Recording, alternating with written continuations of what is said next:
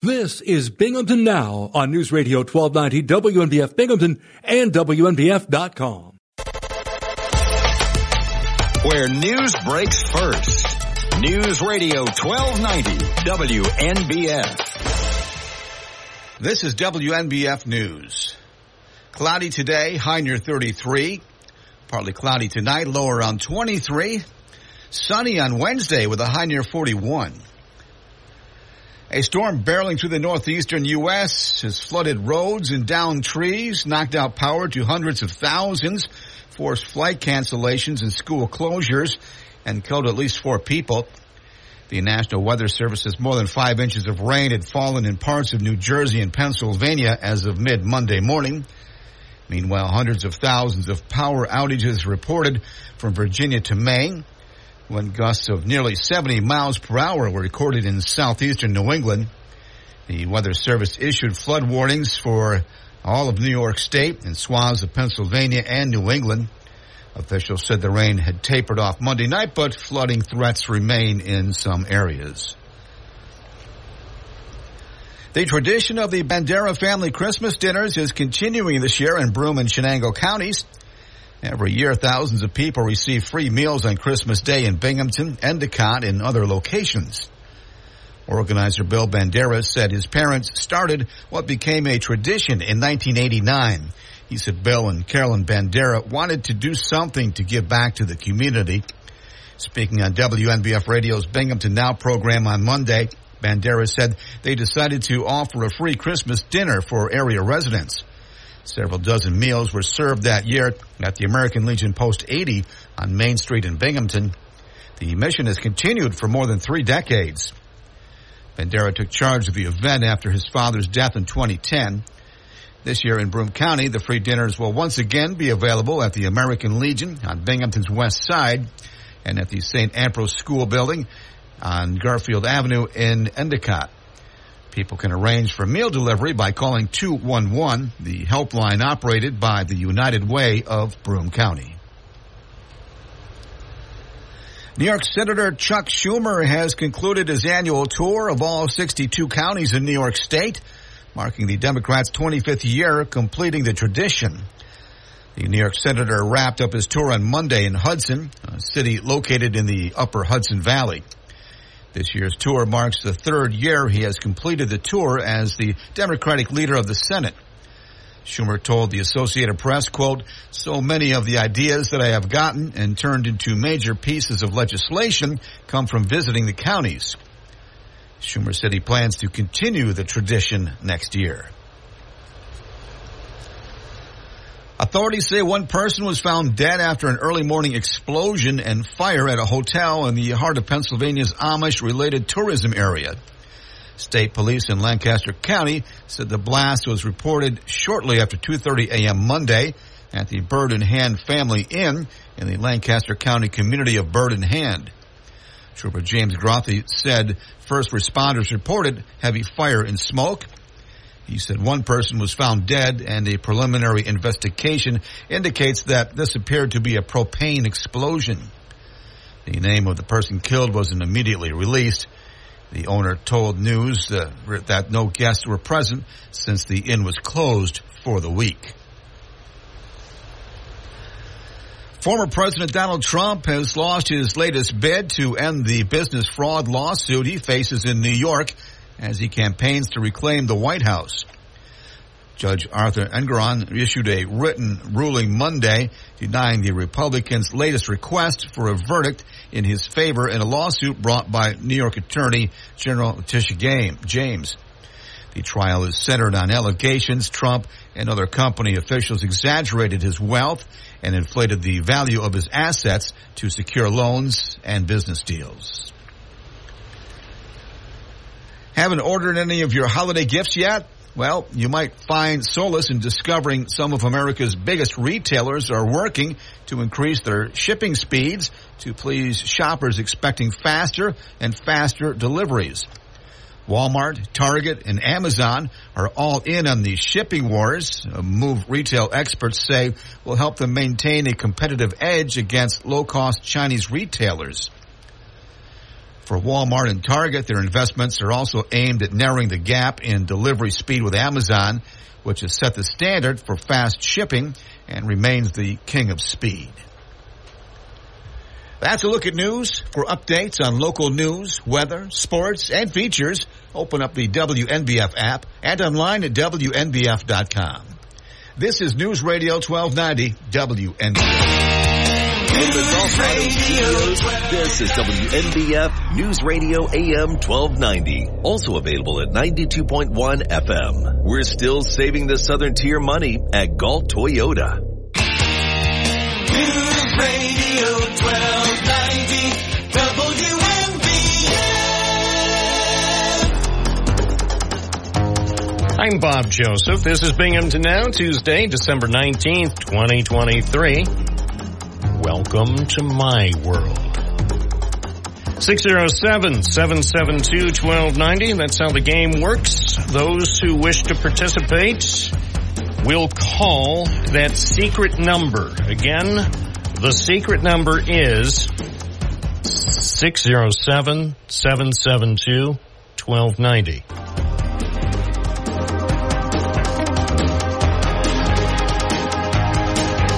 Always, the secrecy is impressive.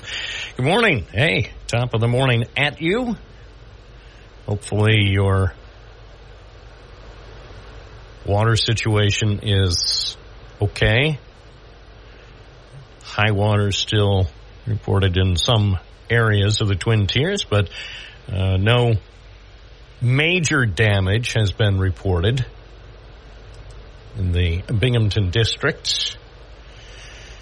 Looking ahead for the next few days, the weather should not be a big issue for most of us, so that's good news as we prepare to do whatever it is we must do over the next several days. So if you have certain things you must do, please do them, but as you do them, stay connected with WNBF using the free WNBF app.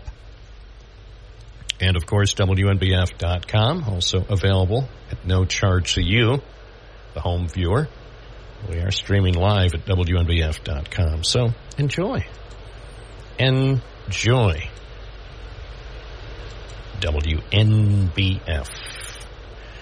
And some of our stories, too. Of course, we were very pleased to speak with Bill Bandera on the Monday edition of Binghamton Now, and we put some important information about the Bandera family Christmas dinners in Broome and Shenango counties. That's on WNBF.com. So if by chance you missed the interview when it was done live, you can go to WNBF.com. We even have the full interview, our conversation with Bill Bandera, posted at the bottom of the story.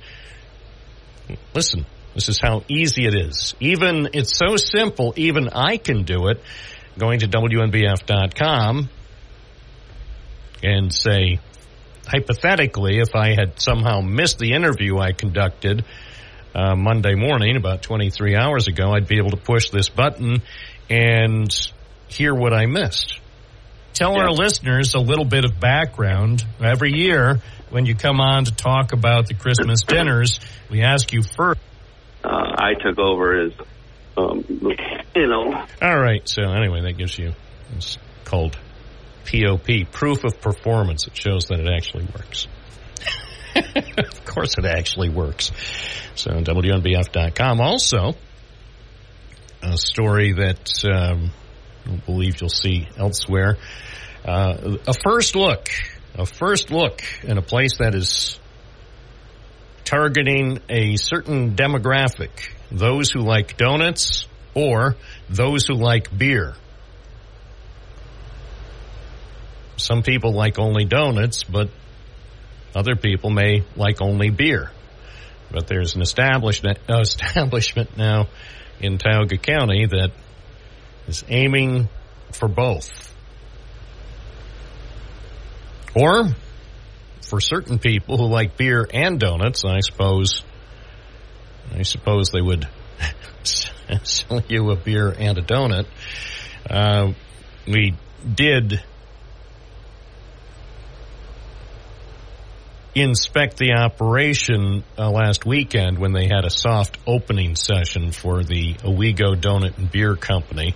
So if you wanted to get a sneak preview to see what is going on there, we have some pictures and the story. So it's an unusual business concept for around here. Plus, another concept that has yet to be tried around here. A few other spots in New York State that have it, but this business in the village of Owego is the first in the Binghamton area to have a system. It's a self-pour system, so if you want something to drink, you can serve yourself. And I tested it, and it's actually alarmingly simple. When I first heard about it, I thought, oh no, because I'm one of those people who gets befuddled at the self-checkout at certain supermarkets. Ooh, this is too confusing. But turns out there's not really much of a learning curve. So if you want to see that story on our website, I have a few other stories in the journalistic pipeline this week, too, with new or expanding businesses around here. So if you're interested in that sort of thing, stay tuned to WNBF and WNBF.com. Let's take a call, 9:16 Tuesday morning, and let us go to the phone. Good morning, WNBF. You're on the air. What's your first name, and where are you calling from? Who's this? That's too much personal information. I don't give information. Yes, this is the American Community Survey. You must answer. Oh, you're with Medicare? Okay, here's my number. Yes, John. Excuse me. Yes, viewer. How would I know your name? Because if I say John from Binghamton's West Side and I know where you live and I know your dog's name, people would say, wow, that's creepy. Anyway, what's on your mind this morning, John? Well, for about, it seems like 20 years, but at least 10, I've been going on about this fake position in the city of Binghamton, the deputy mayor position that doesn't exist. And, people like Rich David, Derek Abdallah, Zaim, Jared Cram, they all ran for office saying that they were deputy mayor, and no such title exists in the city charter. And so, too, Megan, Heilman, she's been using this title falsely for the last 2 years. So yesterday at council, they are going to amend the city charter to admit to change the title of what this job always was, which is executive assistant, to deputy mayor. It's sort of a cut and paste job. Even Megan didn't know how many times the deputy mayor's position was referred to in official city documents. She says they just sort of tried to get it all through. But they're still not defining what a deputy mayor is. And, of course, a deputy mayor has no authority within the bounds of the charter. But anyway, they have admitted that they conducted a fraud on the public. So what's the difference between George Santos, except the degree and amount, between George Santos's lies and somebody that runs for mayor claiming that a non-existent position as deputy mayor qualifies them to be elected mayor? I don't know what is, but they're closing the barn door. Well, it's about time. I don't know who started it. I haven't done research into the first reference in the city of Binghamton to deputy mayor. Who was first? From my recollection, it was Elaine Miller. Yeah, and when so that goes back to Bucci, the Richard Bucci administration. Yeah, I've always been mystified by this, and I have to say, in terms of, I think, overall the way the city runs, I don't know that it makes a lot of difference, but just because there's been no consistency, and this indeed dates back for decades, where sometimes the person, he or she will refer to himself as deputy mayor, and also typically his or her boss will do that as well. But again, on city documents, I mean, even as late as yesterday's city council work session, if you go through the paperwork, you see how the title has been used interchangeably. And so on some of the things for proposed legislation, you would see executive assistant to the mayor, and other things would say deputy mayor, even as late as less than 24 hours ago. And I've never understood why this hadn't been fixed before December 2023, especially since you at least have brought it up. I don't know if anybody else has really talked about it, but since it's been the subject of discussion, I would say, for several years on occasion, I'm surprised they waited till about 10 days before the end of the year to get it fixed. Well, it implies, the title of the position implies that when the mayor is not around, out of state or out of the city, that the deputy mayor is in charge. It implies a sort of a vice presidential succession type thing, and it's not that. You had Jack Cahill call and spoke about this when he was on city council, the president of city council. When the mayor would go out of state, out of town, he would be sworn in as acting mayor until the mayor returned. That's the way it's supposed to be under the law, under the charter. But see, like so many things, Bob, here's what's happening. They just do what others did. They don't go back and say, wait a minute, are we in error? One last tidbit. The city is facing millions and millions of dollars worth of legal action, and they did go into executive session on at least one, perhaps two of the matters that are pending. These are potentially settlements or lawsuits that are in the telephone number, complete with area code, amount of digits. Well, that wouldn't be good. Well, especially since the city does not have adequate reserves in its self-insurance fund. And when settlements are reached of that nature. Now, let me give you another tradition that has been violated. In the 60s and the 70s, council approved all settlements. I mean, somebody slips and falls on a sidewalk or wherever in a government building, council would approve a $800 or $1,000 settlement. That's in the books in the 60s and the 70s. Somewhere along the line, council didn't live up to its duties to approve lawsuit settlements. They just left it up. Well, maybe that'll change, though. Maybe with the new council, maybe council members will want to have the power to review and then approve any settlement. Say any settlement above a nominal amount. Any settlement under $50, council would not probably want to approve, but any settlement $51 or above, council might want to review it and then discuss and debate and then approve it before saddling city taxpayers with that kind of cost. Let me give you what I would do on city council. They're going to be busy and they're going to be thinking about what they can do affirmatively. The bigger challenge and the easiest challenge is to get laws off the books. The first thing this council should do on the first meeting is introduce legislation to get rid of the garbage bags and eliminate this crazy Zen-like alternate side parking when there's no snow in the forecast for like 30, 40 days. You know, you've got to comply with this ridiculous dictate. So those are two things that they could do immediately, and they should do it. All right. We'll see what they do.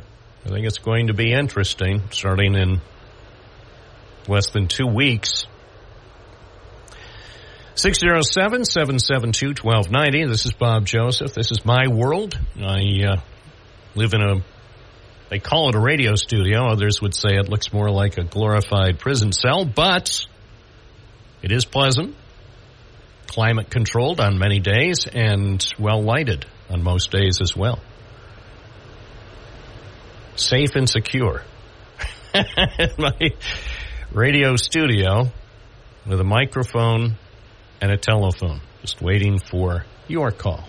We call the program Binghamton Now, 92.1 FM, 1290 AM, and always available on the WNBF app. This is News Radio 1290 WNBF.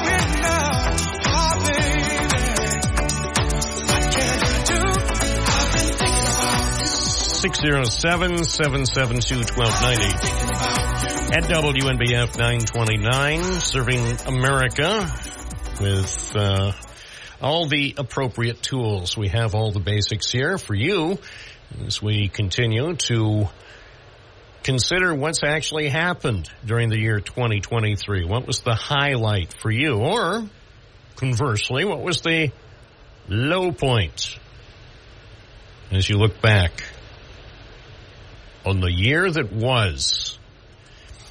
Now the forecast from the National Weather Service, definitely nicer today than it was 24 or 48 hours ago. Mostly cloudy today, a chance of snow showers this morning, high 33.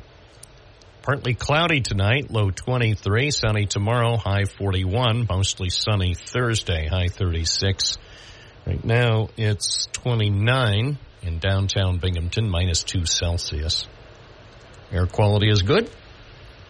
AQI, Air Quality Index, is 33. They say it's good, and I can confirm the air is just delightful. You're in Parlor City. Parlor City. Let's see, New York Post. This is always a risk. I haven't checked the New York Post today, so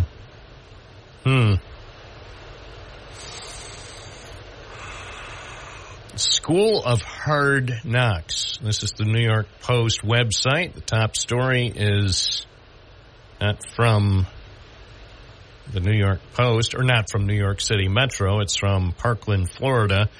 5 teens charged in beating at site of one of America's worst school shootings. 5 teenagers have now been charged in the savage gang beating of a student at Marjorie Stoneman Douglas High School in Parkland after one more suspect surrendered. So that is the top story at the moment on the New York Post website. 5 teenagers charged in the vicious mob beating of a student at the high school, which was the site of one of the nation's worst school shootings. And the attack happened a week ago on December 12th. The person who was attacked sustained a skull fracture and other injuries. So, violence continues to dominate the headlines in the USA today. Here's another just news roulette. Let's take a look at the Daily News website. Top story for the Daily News, they're actually focusing, of all things, on their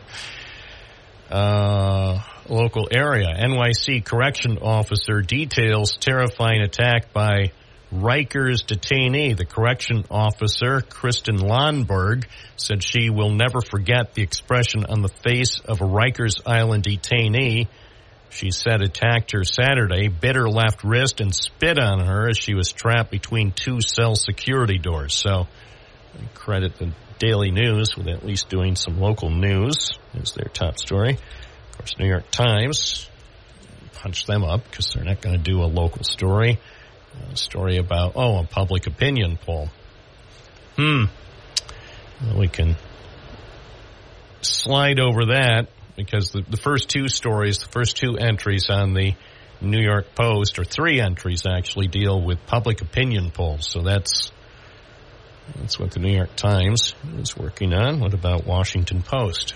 Do they have any original reporting besides public opinion polls? Washington Post. Underground zombie streams threaten to turn D.C. back into a real-life swamp. Oh, this is exciting.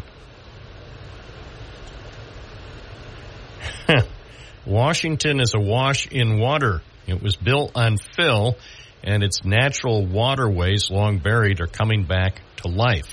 So, well, that's an intriguing story. Wild if true. Underground zombie streams.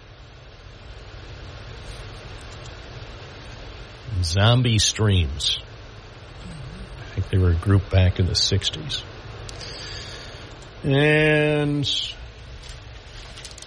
here's a story, speaking of local news, and I enjoyed this story. Ricardo Monaco in the Press and Sun Bulletin appears on the front page of the print edition today. Binghamton, New York paper, printed in Rockaway, New Jersey. Student brewed beer will be on tap at SUNY Broome. Those attending events at SUNY Broome's Culinary and Event Center in downtown Binghamton will now have the chance to order beer made by students of the university. This story by Ricardo Monaco says new legislation will allow the school to sell and serve craft beverages created by students.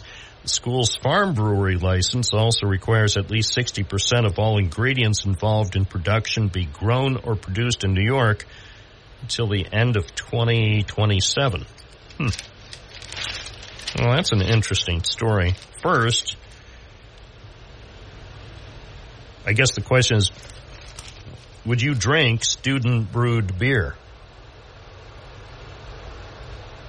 Would you drink, and this is a question only for the beer lovers out there. If you don't like beer, ignore the question because, of course, you wouldn't drink student-brewed beer if you don't like beer. But if you like beer, and I know there are some people listening to the program now who claim to like beer, if you like beer, would you drink beer brewed by SUNY Broome students? Can imagine what's going to be happening now at the dorm. Hey, Mr. Belushi, come here. 9:36. Bob Joseph live on WNBF. This is Binghamton Now for your Tuesday morning.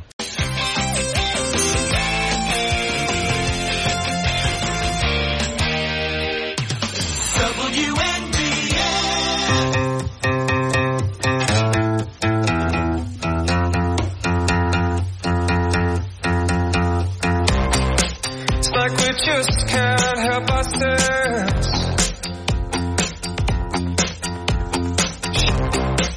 'cause we don't know how to back down.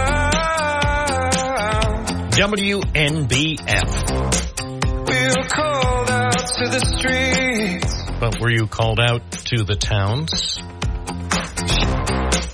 We were called out to the towns.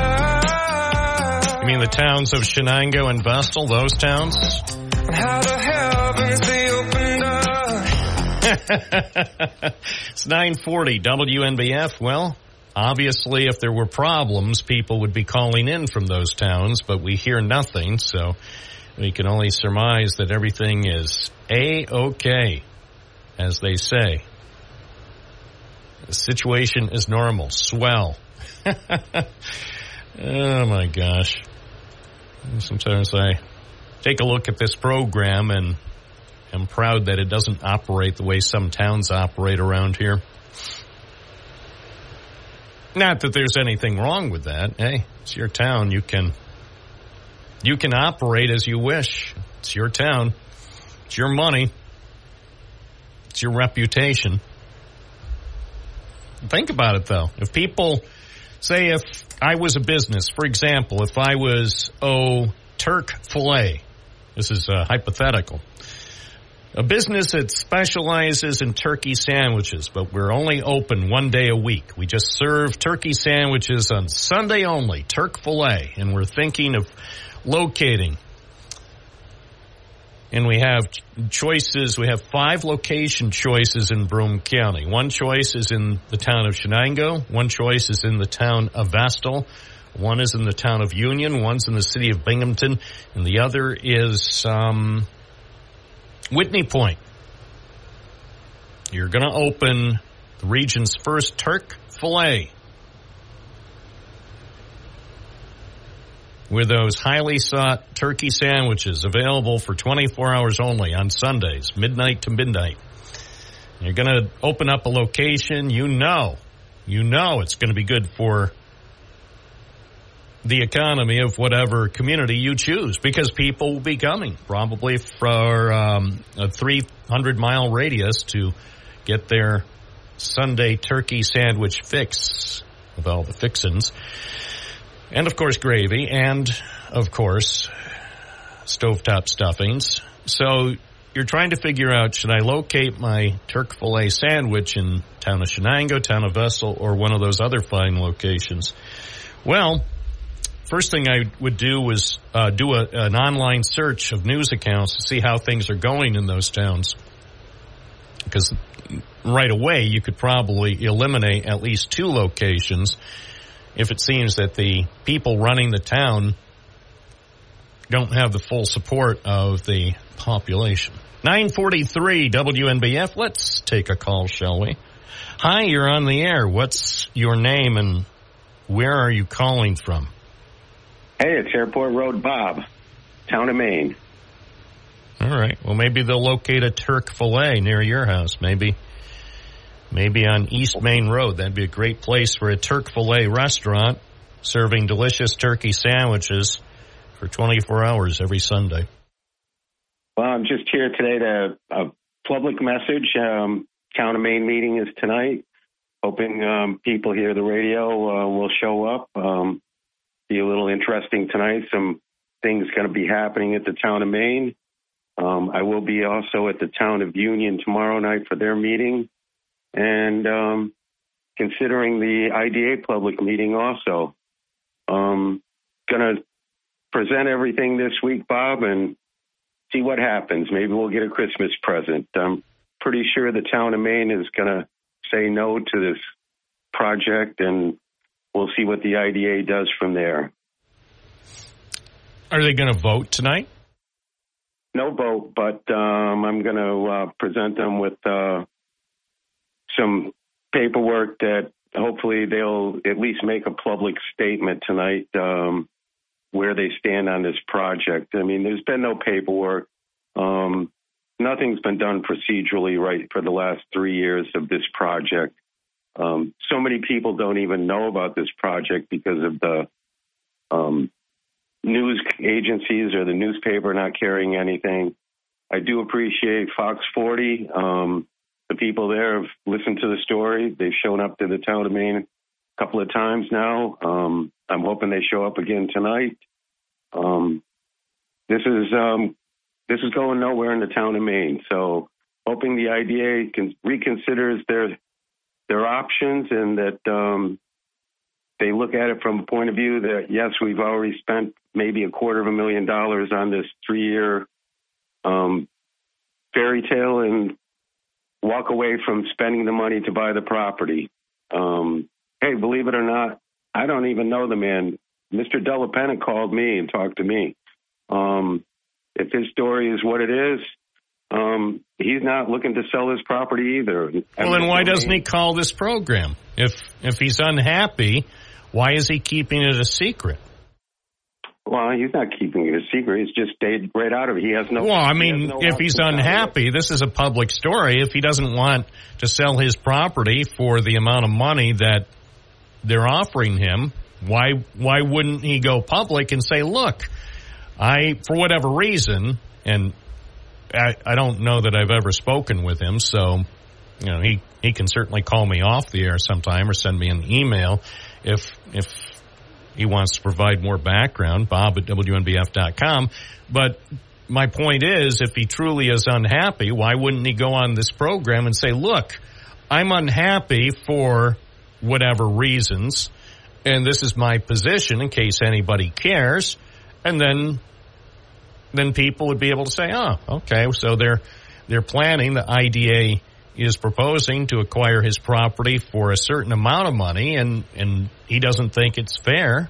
It seems to me, if it was my situation and I felt for some reason compelled to sell property I own for a price that I don't think is fair, I think I would call the local talk show.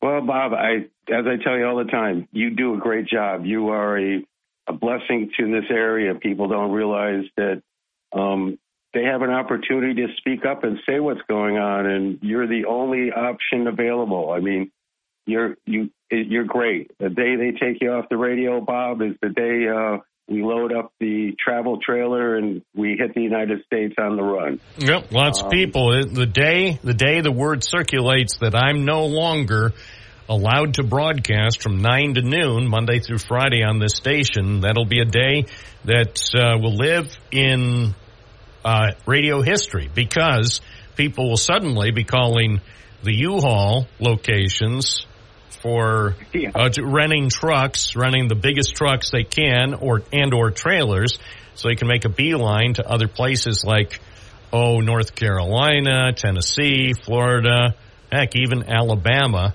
because, yes, that'll be, in my personal view, in my humble opinion, that will be a tremendous loss to the community if this program ever ceases to operate.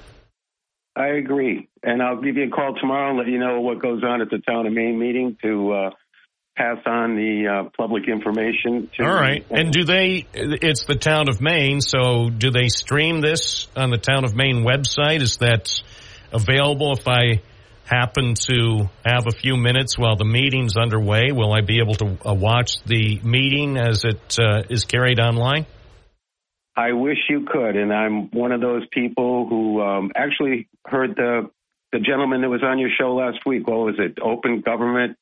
New York Committee for Open Government. For some reason, I liked that guy. He was talking. It was almost everything he said I tended to agree with, and I would think that his name was Paul Wolf. Monday of last week. I thought he made a lot of sense. I was hoping when I scheduled him on the program to talk about open government in New York State, I was hoping not only that our usual viewers would catch his conversation, but some people in local governments who seem to think it's just too difficult to stream their meetings and then archive the meetings on YouTube, and also quickly post the meeting minutes instead of waiting for weeks or months or never to post their meeting minutes. I thought maybe the conversation would provide them with some food for thought. Well, like I said, he did a great presentation. I did try to contact him. I left my message and email, my number and email, I should say.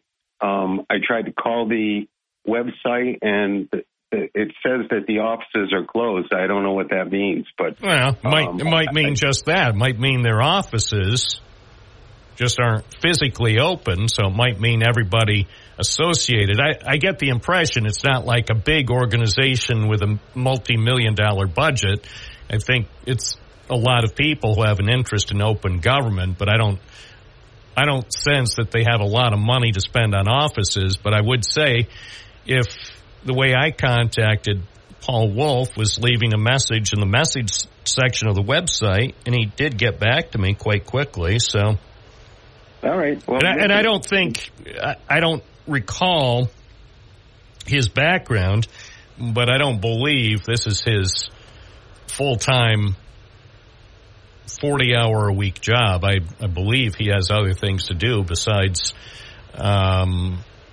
push for more open government in New York. I I suspect he and virtually everybody else associated with the organization is busy doing other things during the week. So perhaps they do their best to get in touch with people, but I'm sure they can't necessarily do it as fast as they'd like. And if you haven't heard back from them, send them another note, and at some point he'll probably, I don't know if he'll call you, but maybe he'll at least email you and ask about your situation, because it strikes me, just based on our conversation on the program last week, that he would be interested in your views.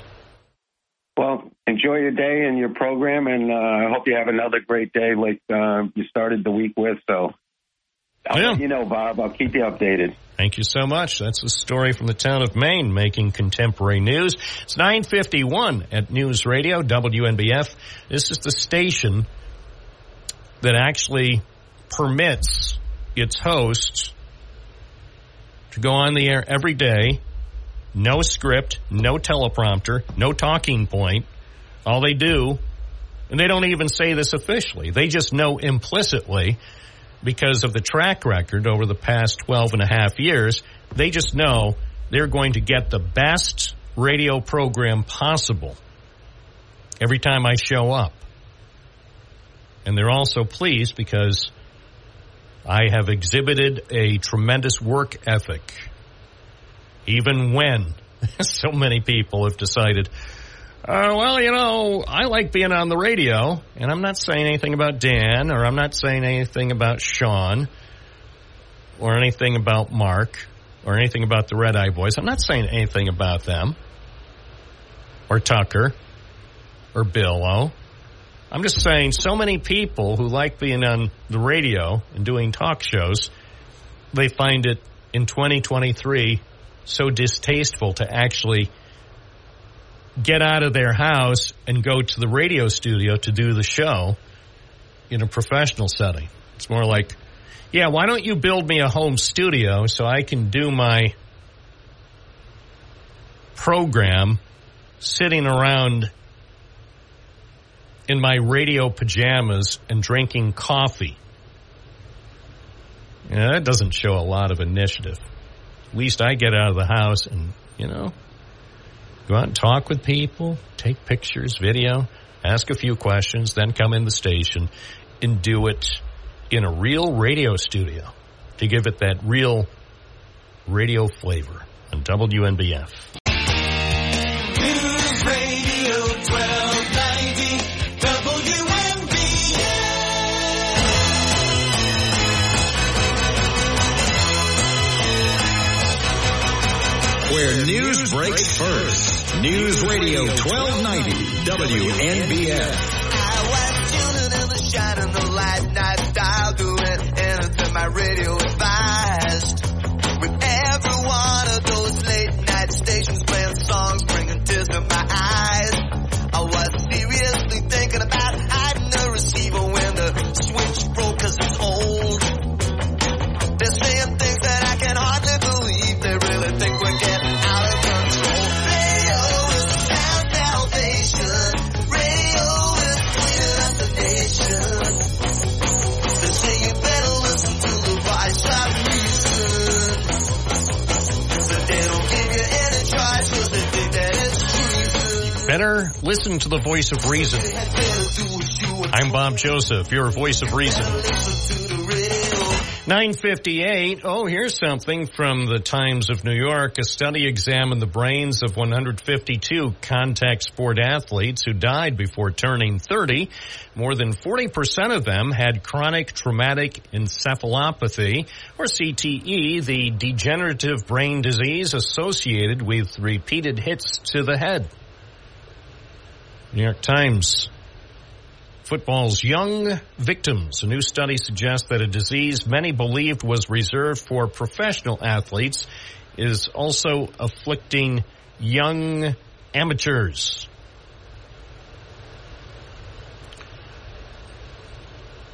The story from the Times points to a study from researchers at Boston University. They examined the brains of 152 contact sport athletes who died before they turned 30.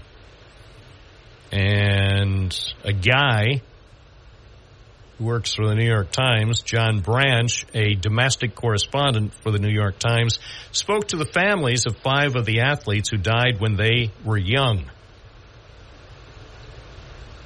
Well, there's a disturbing story. They also have a photo of mom and dad who are holding a picture of their son Hunter, who played at Dartmouth College before quitting over concerns about concussions. So there you go. Protect your head. And most importantly, protect the heads of young people, because their brains are still developing. Your brain may be fully developed, but theirs probably isn't. It's 10 o'clock. I'm Bob Joseph at News Radio WNBF. Where news breaks first. News Radio 1290 WNBF. This is WNBF News. Cloudy today, high near 33. Partly cloudy tonight, low around 23. Sunny on Wednesday with a high near 41. A storm barreling through the northeastern U.S. has flooded roads and downed trees, knocked out power to hundreds of thousands, forced flight cancellations and school closures, and killed at least 4 people. The National Weather Service says more than 5 inches of rain had fallen in parts of New Jersey and Pennsylvania as of mid-Monday morning. Meanwhile, hundreds of thousands of power outages reported from Virginia to Maine, when gusts of nearly 70 miles per hour were recorded in southeastern New England. The Weather Service issued flood warnings for all of New York State and swaths of Pennsylvania and New England. Officials said the rain had tapered off Monday night, but flooding threats remain in some areas. The tradition of the Bandera family Christmas dinners is continuing this year in Broome and Shenango counties. Every year, thousands of people receive free meals on Christmas Day in Binghamton, Endicott, and other locations. Organizer Bill Banderas said his parents started what became a tradition in 1989. He said Bill and Carolyn Bandera wanted to do something to give back to the community. Speaking on WNBF Radio's Binghamton Now program on Monday, Banderas said they decided to offer a free Christmas dinner for area residents. Several dozen meals were served that year at the American Legion Post 80 on Main Street in Binghamton. The mission has continued for more than 3 decades. Bandera took charge of the event after his father's death in 2010. This year in Broome County, the free dinners will once again be available at the American Legion on Binghamton's west side and at the St. Ambrose School Building on Garfield Avenue in Endicott. People can arrange for meal delivery by calling 211, the helpline operated by the United Way of Broome County. New York Senator Chuck Schumer has concluded his annual tour of all 62 counties in New York State, marking the Democrats' 25th year completing the tradition. The New York Senator wrapped up his tour on Monday in Hudson, a city located in the upper Hudson Valley. This year's tour marks the 3rd year he has completed the tour as the Democratic leader of the Senate. Schumer told the Associated Press, quote, "So many of the ideas that I have gotten and turned into major pieces of legislation come from visiting the counties." Schumer said he plans to continue the tradition next year. Authorities say one person was found dead after an early morning explosion and fire at a hotel in the heart of Pennsylvania's Amish-related tourism area. State police in Lancaster County said the blast was reported shortly after 2:30 a.m. Monday at the Bird in Hand Family Inn in the Lancaster County community of Bird in Hand. Trooper James Grothy said first responders reported heavy fire and smoke. He said one person was found dead, and a preliminary investigation indicates that this appeared to be a propane explosion. The name of the person killed wasn't immediately released. The owner told News that no guests were present since the inn was closed for the week. Former President Donald Trump has lost his latest bid to end the business fraud lawsuit he faces in New York as he campaigns to reclaim the White House.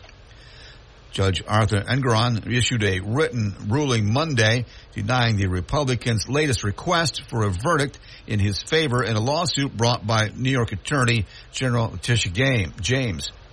The trial is centered on allegations Trump and other company officials exaggerated his wealth and inflated the value of his assets to secure loans and business deals. Haven't ordered any of your holiday gifts yet? Well, you might find solace in discovering some of America's biggest retailers are working to increase their shipping speeds to please shoppers expecting faster and faster deliveries. Walmart, Target, and Amazon are all in on the shipping wars, a move retail experts say will help them maintain a competitive edge against low-cost Chinese retailers. For Walmart and Target, their investments are also aimed at narrowing the gap in delivery speed with Amazon, which has set the standard for fast shipping and remains the king of speed. That's a look at news. For updates on local news, weather, sports, and features, open up the WNBF app and online at WNBF.com. This is News Radio 1290 WNBF.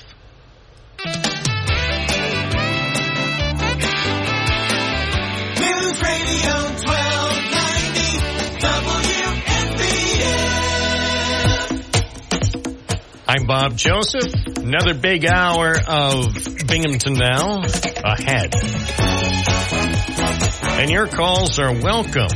What topics will you introduce to our Radio Fun Fest this morning?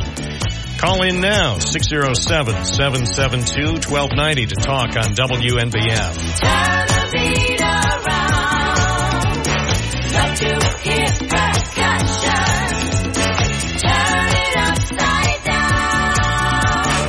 Love to hear percussion. Love to hear. Turn the beep around. 10 minutes past the hour at WNBF. And just been looking back on some of the interesting things that have happened over the past year. I guess it's natural, say around December 19th, to review the last 12 months or the last 11 and a half months and try to ask some important questions. Things like, so what have we really learned? Have we really learned anything from the past year aside from the fact that George Santos was not necessarily the best pick to represent a congressional district from Long Island? Was that the only thing we learned? What else? I mean, obviously we learned he wasn't the best choice. Not to say he's a bad guy. I'm sure to his family and friends, they regard him as a really top-notch guy. But having said that, you still have to say I guess the euphemism that could be applied to George Santos is maybe he made some bad choices. He made some bad choices, they could say. Or maybe he just told too many lies. I don't know. But one thing that is painfully obvious is George Santos, based on his media blitz, he's not going to go away anytime soon. So that's something to consider. Let's see. Just looking back over the archives. Actually, let's go back in the archives to exactly a year ago. Let's see what story, if anything, I was covering a year ago. A year ago, where was I? Okay, I was at someplace in Vestal, which is still an ongoing story. A year ago today, it was a cold, gray day on Binghamton's south side when I was outside the Crowley Milk Factory at 145 Conklin Avenue, taking pictures of the Crowley Milk Company smokestack and peering inside at the unused milk processing equipment, what was left of it. So that's where I was a year ago today. Of course, over the past year, we have learned more about the plans for that facility, the Crowley Lofts. So if you want to live in a former milk processing plant, you probably will have that opportunity. I would guess within the next year and a half, if that project goes forward. So that's where I was a year ago today. Let's see. That's what I like about my Wayback Machine. Ooh, also a year ago today. Okay, there was a big announcement about a building that was being sold here in downtown Binghamton. Need to check into that, see how that's going. And, also a year ago, they were talking about the big apartment projects on Clinton Street, which apparently is going to go forward, but it's going to take some time. So, just looking back in time, looking back over the last 12 months. It's 10:14 at News Radio, WNBF, WNBF.com. Hi, you're on the air. What's your first name? Where are you calling from? Yeah, good morning, Bob. Dave from Vestal. Looking back, I like it. Yeah. So what's the most important thing that you learned this year? The most important thing? Do you really want to know, Bob? You're going to ask me that question? The most important thing that I've learned that is if we re-elect Biden, we might as well just all move to, wherever. Take your choice. Australia, wherever you want to go. Why would you move out of Vestal? Why, Dave, why would you move out of Vestal? I just said, another 4 years of Biden, the country's done, Bob. Find a better place to go. That's what I've learned. You asked me. Okay. The country's done. Okay. Wow. Oh, ye of little faith. French. Oh, ye of little faith. The Republic has managed to withstand lots of people, lots of leaders, presidents of varying skills and varying quality. And yet you, Dave from Vestal, seem to think that the country would go to heck if this guy gets reelected, and you would give it all up. You would move to Australia. You would move your domicile. You would get the heck out of Vestal and go to Australia if he gets reelected. All right. If you're smart, yeah. You got to make a move before it goes totally to heck. Don't give him another 4 years. Don't wait until like the third year of.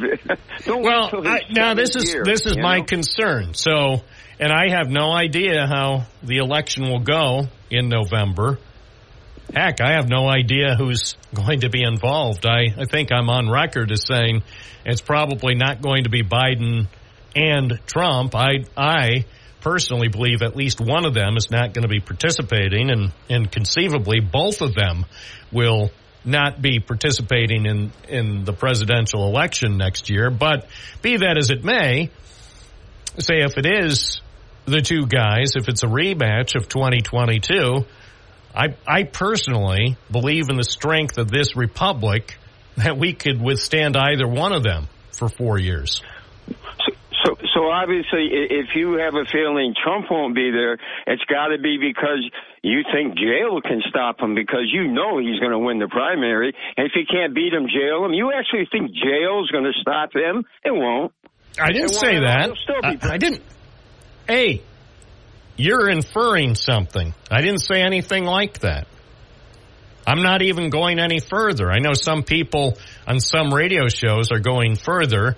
I shall not. I'm just saying that I have a gut feeling that at least one of the so-called favorites is not going to be participating next year. And for all we know, both of the so-called favorites could wind up being in jail on election day next year. Wouldn't that be a fine fix that the American public it winds up having to choose from one person who's incarcerated on Front Street in the town of Dickinson and another one who's incarcerated off Route 96 in the town of Owego. It'd be great that they're the two of them, like peas in a pod. Actually, that's where they should send them. They should send them to Pod D up on Front Street. Maybe they could share a cell. That way taxpayers could save the expense. They could live in a single cell and discuss matters of common interest. Bob, well, name me some things that could stop Trump other than prison or death. I can't think of anything else. Can you? He could change his mind.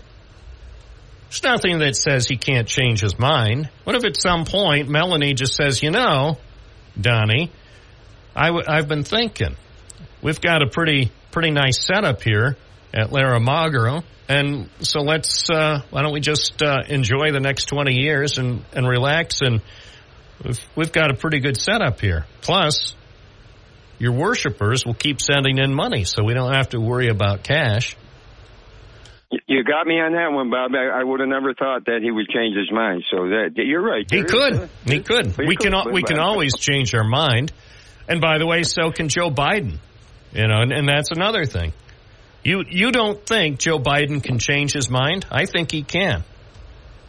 And I think there's every reason to expect he might reconsider. You know, at some point, Dr. Joe Biden might say, Joey, we've got a pretty good deal here with your Corvette in the garage and some secret documents that they haven't found yet.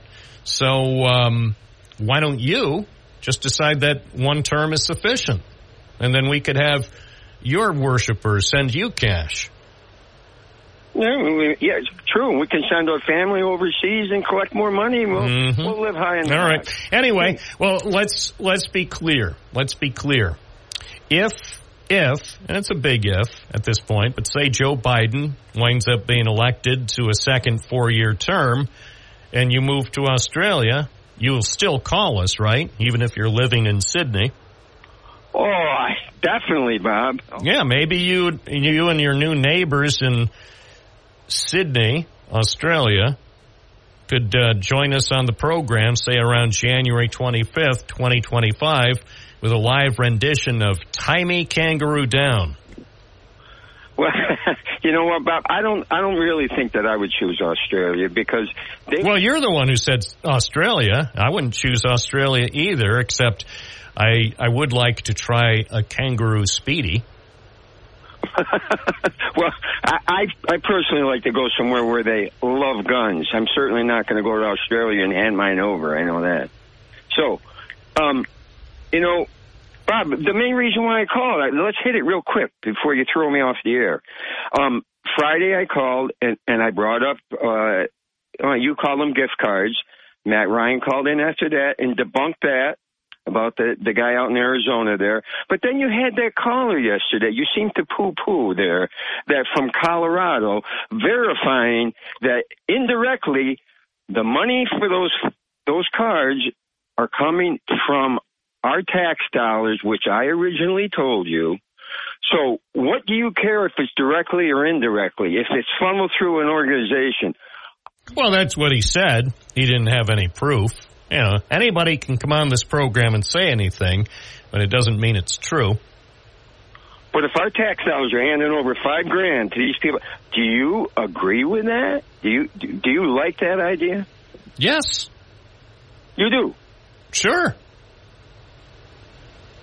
Boy, you're a very, very giving guy, Bob. And I don't understand why you would agree with that. These people you don't know who you're giving that money to. They're people who need our help. Huh? They're people who are in a lot worse shape than we are. And consider ourselves very, very fortunate. You in Vestal before you moved to Australia. Me here at my little jail-like radio cell. No windows, no way to even see what's going on in the outside world unless I punch up our spy cams. So we're very fortunate. Not everybody is as lucky as we are. Are they going around under bridges, knocking on cardboard boxes, handing them Americans $5,000? Are they doing that? I don't know. You know, there are a lot of things I don't know, but apparently the guy in Colorado does. I appreciate your call. It's 10:23 at News Radio, WNBF, WNBF.com. This program is on the air for only 3 hours a day, and for that I apologize. They only have carved out a 3-hour segment in WNBF's broadcast day. So we always try to do the best we can with the limited time that we have. Listeners are welcome to call in if you have facts that you think we should discuss. Call the fact line, the WNBF fact line, with your facts at 607-772-1290. I'm Bob Joseph. This is Binghamton Now. From the Galt Auto Studios, this is WNBF News Radio AM 1290. Also available at 92.1 FM. Reserve your new Toyota at Galt Toyota.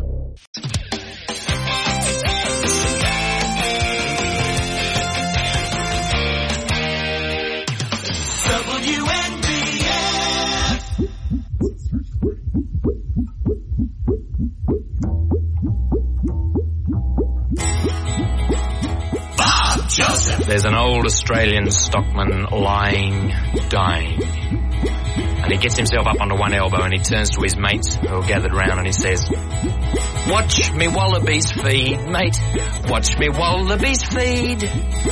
They're a dangerous breed, mate. So watch me wallabies feed. All together now, tie me kangaroo down, sport. Tie me kangaroo down. Tie me kangaroo down, sport. Tie me kangaroo down." That's what Dave is going to have to listen to every weekday morning from 9 to noon on, what's the station there? Double J in Australia, Sydney. Sydney Now. He has to listen to this. This is their theme song. Sport. Tie me kangaroo down. By the way, I was just advised that they have those Speedies up at the State Fair. Thank you, Dave from Binghamton. It gives me a reason to go to the State Fair next year.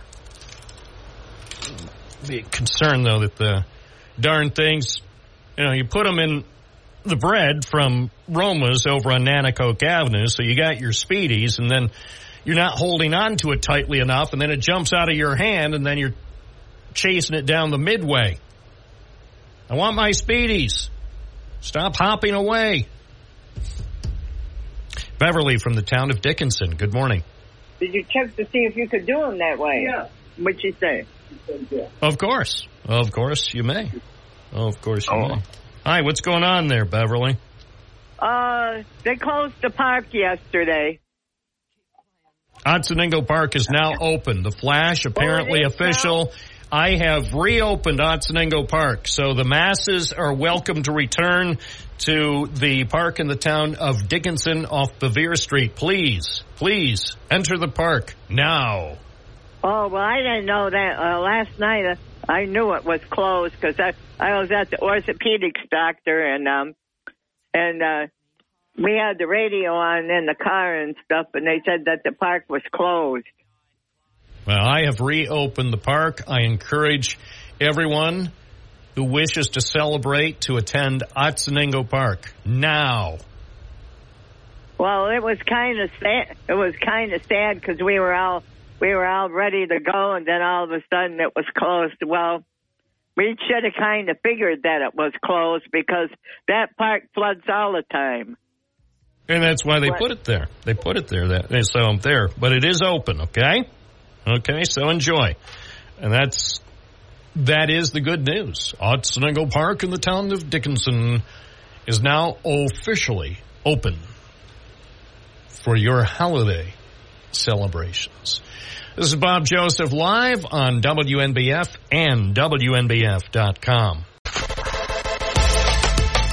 Where news breaks first. News Radio 1290 WNBF.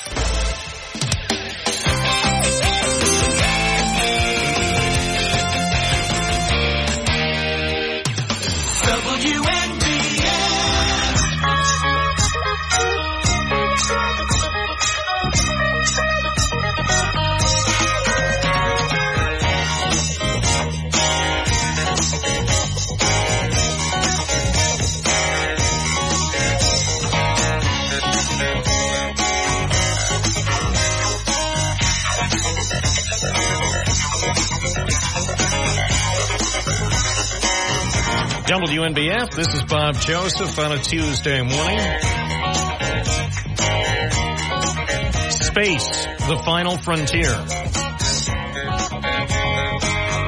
Yeah, I just wrote that last night. That's as far as I've gotten, though. I think that's not bad, though. Space, the final frontier. So 3 words. See how I can do as I continue my writing adventure over the next couple of weeks. We're joined now by Drew Desker from Copernic Observatory in Vestal. Good morning. Good morning, Bob. How are things at Copernic? Things are good, actually. It's a little snowier than down here in the valley, but no, we're doing well, and looking forward to 2024. It's going to be a special year for us. Well, I think it's great that Copernic has been part of our community now for half a century, and I know you and many people are looking forward to some special events over the coming year to acknowledge the 50 years that Copernic has been able to educate children and adults on so many topics. Just for people who don't know how it all came to be back in the early 70s, give us just a brief explanation of the people who worked to make Copernic Observatory a reality 50 years ago. Sure. So 50 years ago, Mikołaj Kopernik, the Polish astronomer who ultimately developed what we call the heliocentric model of our solar system, would have been 500 years old in 1973. And the Copernic Society of Broome County, a group of Polish immigrants, people of Polish heritage here in the area, wanted to commemorate that, and ended up having some conversations with Richard DeLuca, who was the curator of the planetarium at Robeson at the time, and ultimately decided to build an observatory, and so that's what happened. So they raised the money, bought the land, and ultimately put up what was the beginning of the Copernic Observatory with a single classroom and 2 domes. That was then donated to Robeson, and they ran it for about 34 years. In the 1990s, like 20 years after it was originally built, Robeson expanded it to what our current configuration is today. Ultimately, in the middle of the 2000s, Copernic Observatory returned to the Copernic Society of Broome County. Robeson wanted to sort of focus on their main business, and so we have been operating as a informal STEM education center run by the Copernic Society of Broome County since 2007. And but ultimately, Copernic actually opened in 1974, June of 1974, and so we're using that 2024 as our 50th anniversary, and we are in the process of planning a number of just extraordinary events. I even arranged for a solar eclipse to happen next year, so we're gonna take advantage of that. Well, that'll be good. By the way, although you will mark the 50th anniversary officially in a few months, there actually were a few early events that did happen in the latter portion of 1973, about 50 years ago. There was a dedication ceremony that was held. In fact, as I look at a newspaper story, an astronaut was the guest of honor for the dedication ceremonies of Copernic back in October 1973. So some of the preliminaries were actually getting underway in the latter portion of 1973 as things were just being geared up for full operations at Copernic Observatory. Yeah, there was an extraordinary gala that was held at the Fountains Pavilion, and the main keynote speaker was Commander Jim Lovell of Apollo 13. This was 2 years after the Apollo 13 mission happened, and so Commander Lovell was here in Binghamton, and we have some pictures of him with our cornerstone and some of the original founders. And so whenever I do a tour up at Copernic, I always make sure to point that out. And people of a certain age are particularly impressed by the fact that Jim Lovell was here in Binghamton and helped us to kick off the effort to make Copernic a reality.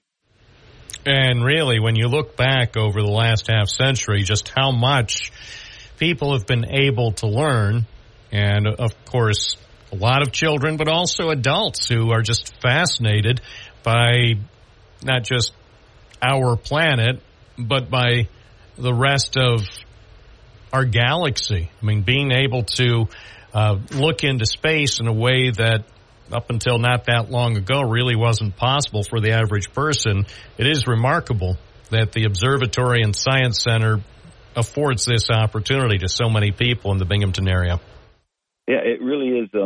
It's an extraordinary place, and we are very fortunate to that those original founders had the foresight of making Copernic a reality. As you mentioned, we certainly do have a lot of school groups come up. In fact, we've got one coming up tomorrow. But we really ultimately are focused on lifelong learning. So we've got programs for kids as young as 3 years old, but we do Friday night programs that it's not always just about astronomy either. We've had people from the National Weather Service talk about what's coming up and how they do forecasting. We've had a professor talk about the science of music. Why does a violin, an oboe, and a trumpet all sound different playing the same note? So it's really an opportunity to just learn more about the world and the universe in general. But at the end of our programs, if it's clear or even partially clear, we invite people out to the domes, and even people who've grown up in this area will come up to Copernic and they look up in the sky and say, where did all these stars come from? Or they'll look through a telescope and they'll see Saturn for the first time, and they really see the rings, and they just, their jaws drop and like, oh, I see it. So it's a great place to just learn, again, about the world around us. And again, we're not trying to turn everybody into an astronomer or an engineer or a scientist, but just an informed citizen. If you walk, if you drive down Underwood Road on your way out with a little more knowledge than you did when you drove up, then we've done our job. And as you enter the 50th year celebration, how can people in the community support the Copernic Observatory and Science Center? Well, you can go to our website. Right now we're in sort of our year-end fundraiser, but we are about to announce a major campaign that will look at trying to renew and expand our current facility, but also expand our staff. It's clear that schools these days need a lot of help and support in rolling out this new New York State Science Learning Standard, which is part of the Next Gen Science Standard. And so we are beginning a major fundraising campaign to bring on some additional staff, but also update our facility and the resources inside to support that. But as far as activities go, we've got a couple of. In February, we'll have our Winter Star Party, which is we always celebrate Copernic's birthday. It was mid-February. But then we'll start back up with our Friday night programs in the beginning of March. In fact, all of March, our Friday night program is going to be titled March to the Eclipse. And we're going to be having various talks on what the eclipse is going to be like for us here, how do you safely look at it, what can we learn from eclipses. We'll be doing also a major fundraising gala in October. And we hope to bring in a number of dignitaries, but also, again, people maybe who went to Copernic as a student or as an intern, and now are in that sort of in that field of for the career, and our keynote speaker for the gala will be Nobel Prize-winning chemist Professor Stan Whittingham of Binghamton University, who invented the lithium-ion battery. So we're really looking forward to having Professor Whittingham talk a little bit about his career path and what he sees for the future. Drew Desker from Copernic Observatory and Science Center, thanks for joining us today and giving us a little bit of history and also an outlook to the celebration of the 50th year of Copernic on Underwood Road in Vestal. Thank you, Bob. I really appreciate the opportunity. And go to our website, and you can learn more about Copernic and our plans. Thank you so much. It's 10:44. We're live and local on your Tuesday morning. This is Binghamton Now. 92.1 FM, 1290 AM. Streaming at WNBF.com.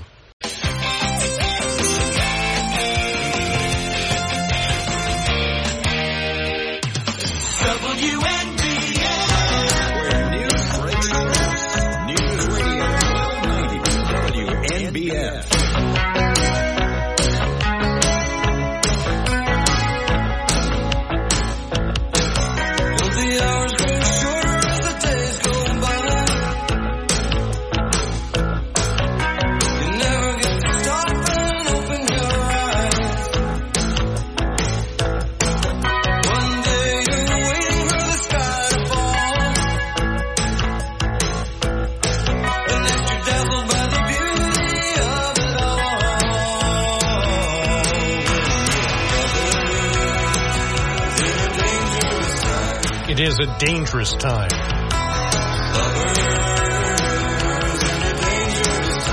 But we can still have fun, right? We do have our fun. Although it is a dangerous time, according to some. Ooh, be scared. Ooh, Fox News, House of 3D Scary. Woo, woo, woo, woo, woo. Are you scared yet? I think the theory is the more they scare you, their theory, they're operating under the premise, the more scared you are, the longer you're going to keep watching their scary channel. Ooh, 3D House of Scary News. Ooh. It's so scary. Ooh. Are you threatened yet? No, not yet? Well, then stay tuned, because next hour we have more things in our grab bag of things designed to scare you and your family. It's 10:50. WNBF, 10 minutes before the hour here at Tuesday. Is it really Tuesday? My, how the week flies. Coming up later today on WNBF, we are certainly proud to present Dan Bongino from noon to 3, Sean Hannity from 3 to 6, and Mark Levin from 6 to 9. So be sure to tune in. And don't be scared. Don't be scared. It's all performance art. Ooh. They're coming for you. They're coming for you.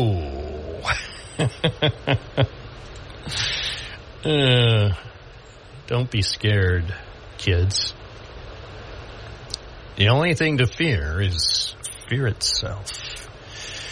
Let's see. Let's see if anybody is sending us any contributions here on the email. Jesse from Owego writes, Doug Hurley should make a few appearances at Copernic. That would be very cool.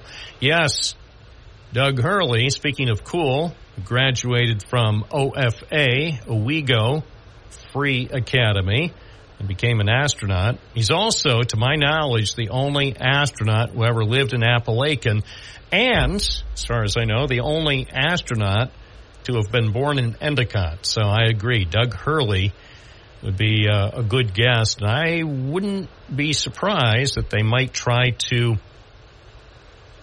make that possible at Copernic. I believe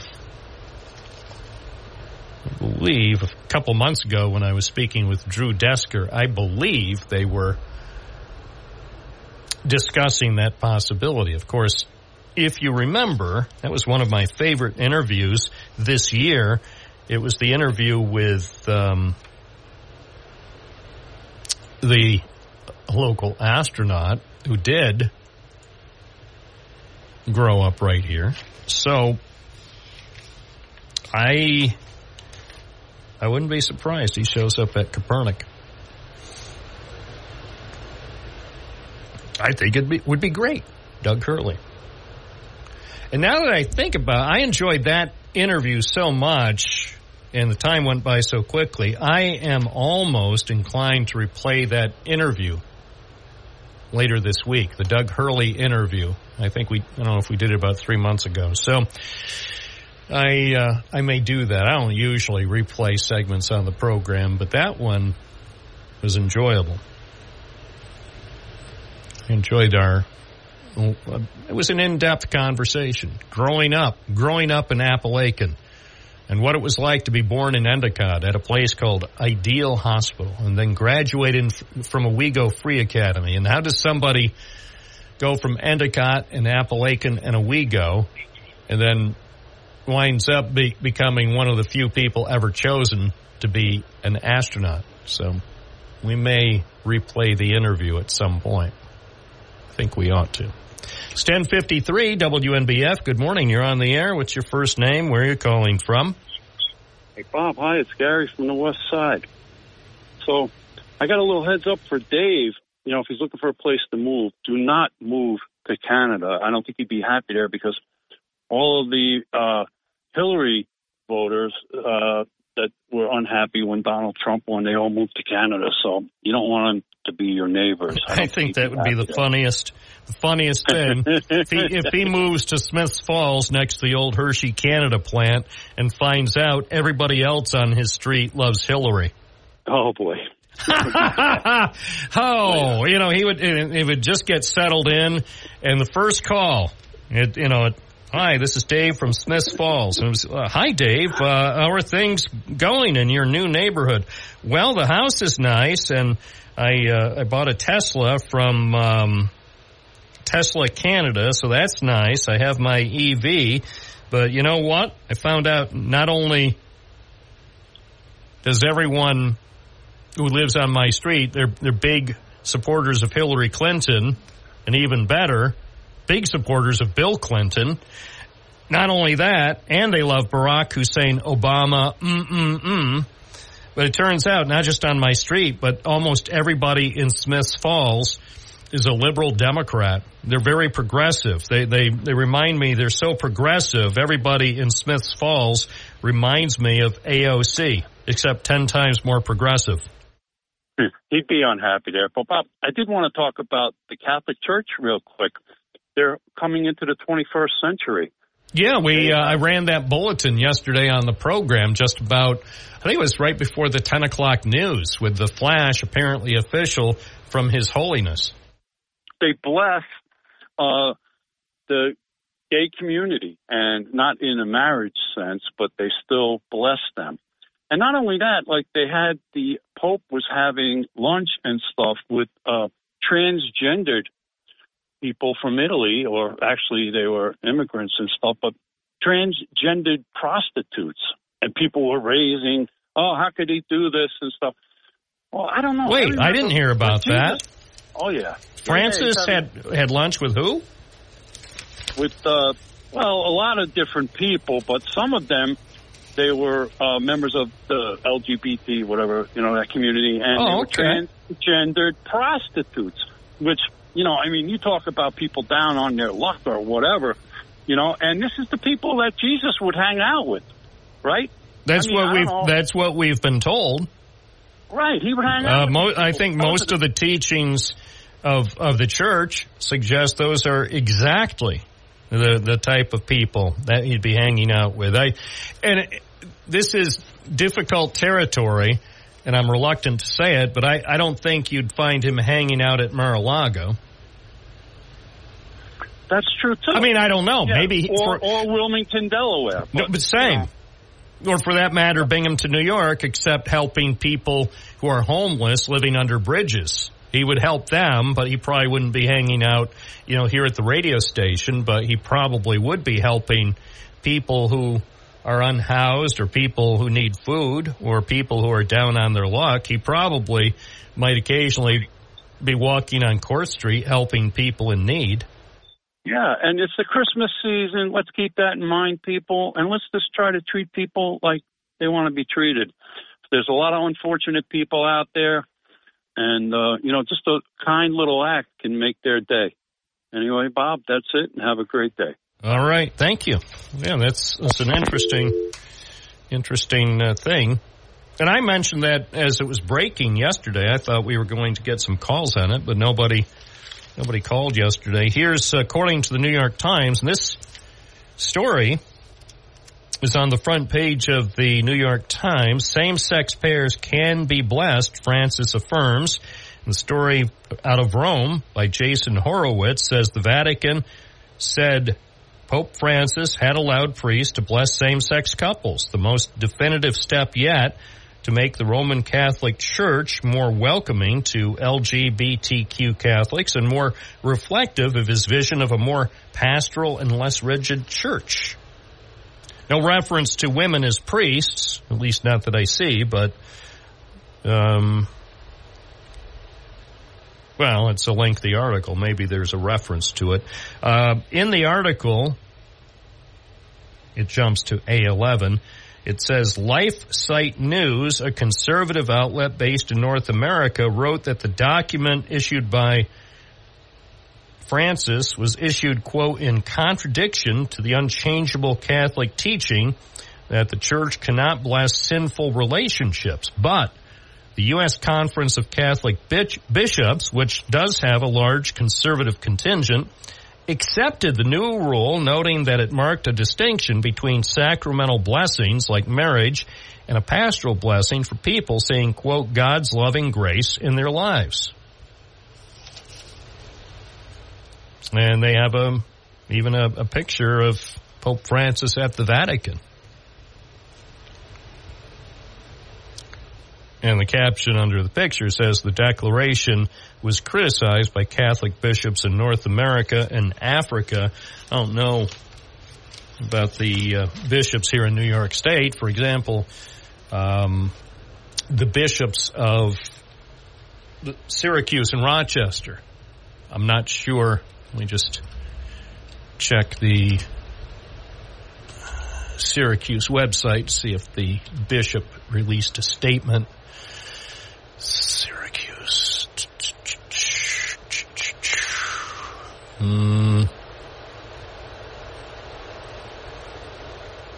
I don't see the last statement from the Bishop of Syracuse is dated November 21st, so maybe they're still putting together a response to what His Holiness had to say on Monday. But I'll keep an eye on that. We'll see. It's 11 o'clock, Tuesday morning. I'm Bob Joseph on WNBF.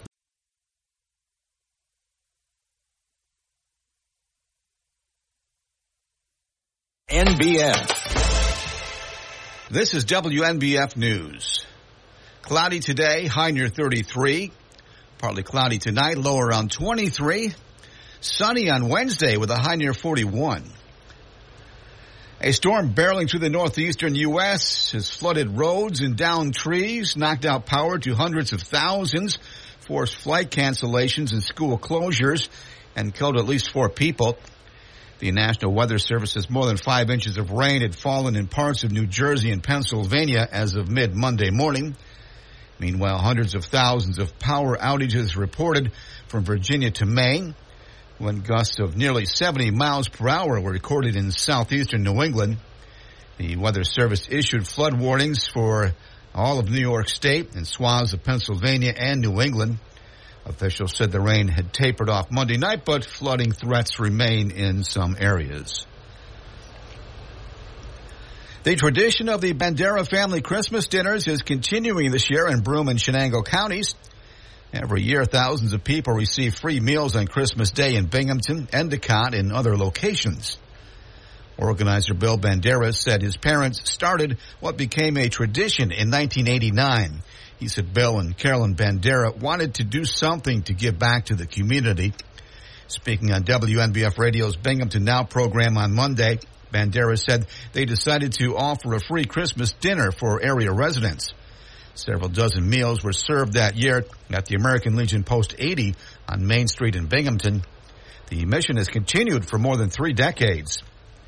Bandera took charge of the event after his father's death in 2010. This year in Broome County, the free dinners will once again be available at the American Legion on Binghamton's west side and at the St. Ambrose School building on Garfield Avenue in Endicott. People can arrange for meal delivery by calling 211, the helpline operated by the United Way of Broome County.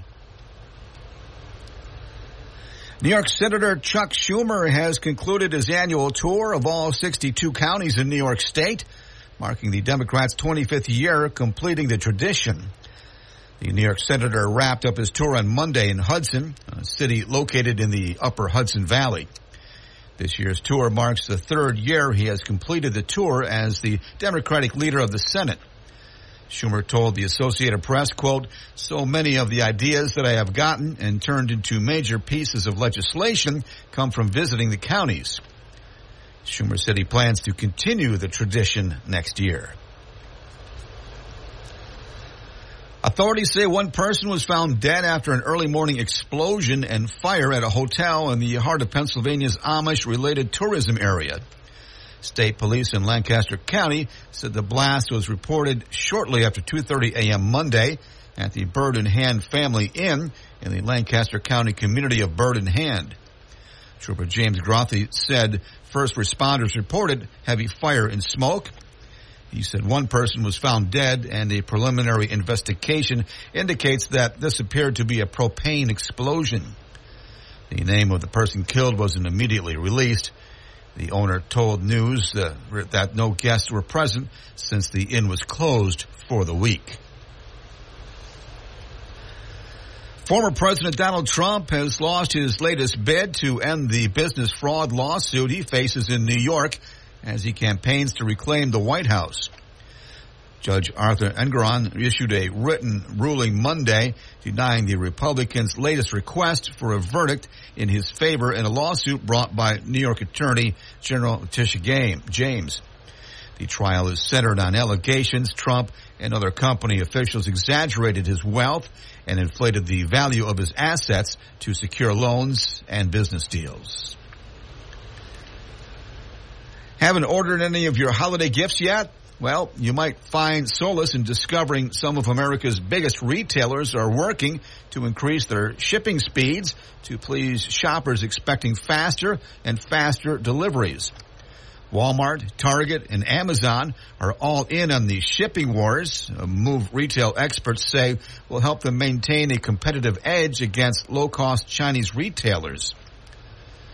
For Walmart and Target, their investments are also aimed at narrowing the gap in delivery speed with Amazon, which has set the standard for fast shipping and remains the king of speed. That's a look at news. For updates on local news, weather, sports, and features, open up the WNBF app and online at WNBF.com. This is News Radio 1290 WNBF.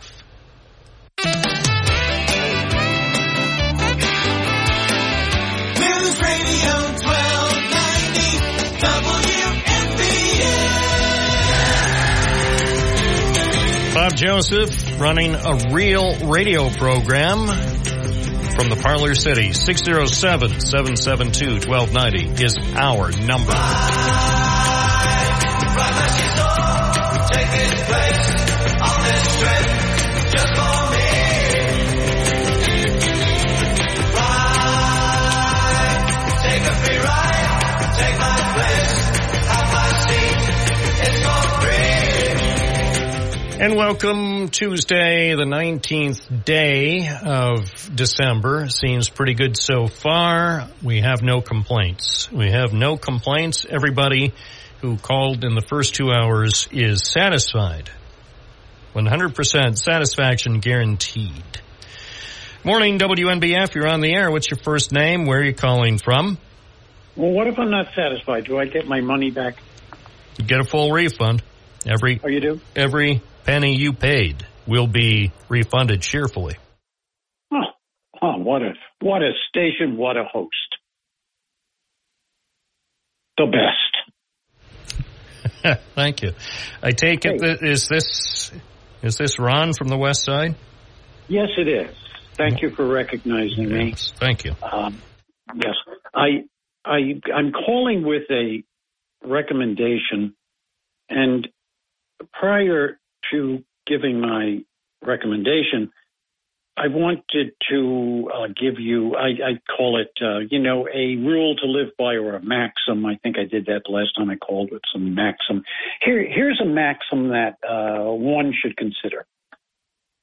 Some people would prefer to believe what they want to believe than know what they need to know. And I think we've got a lot of that going on today. If you have a tried and true belief, whether that belief is correct and stands up, you can go to the internet and you can get a reinforcement of your belief. You can believe in a hoax. You can believe in the moon is made of green cheese. You go on the internet. You'll find something to reinforce your belief. Now, a belief, that's great. Believe in something. But a belief is not necessarily what you need to know. There is a world of hard facts out there. Now, with all that being said, I want to recommend a book that I am currently reading. I just got it yesterday, so I'm only into it about 25% of the text. The book is Oath and Honor. Do you know that book, Bob, Oath and Honor? No, I don't. Okay. It's just out. It's a memoir and a warning by Liz Cheney. And okay, now I know it.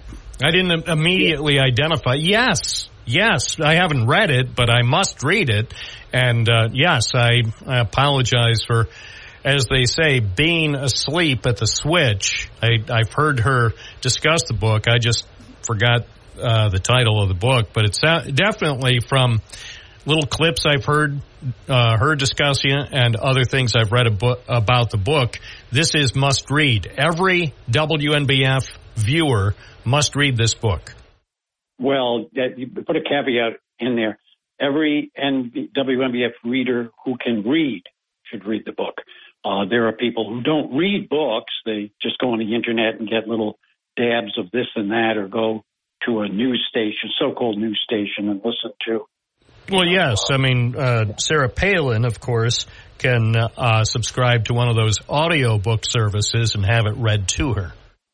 Yeah. Right. The problem is, as I understand, though, the problem is many of the words are fairly big. Rimshot, I'm sorry. I apologize to Liz Cheney. Okay, continue.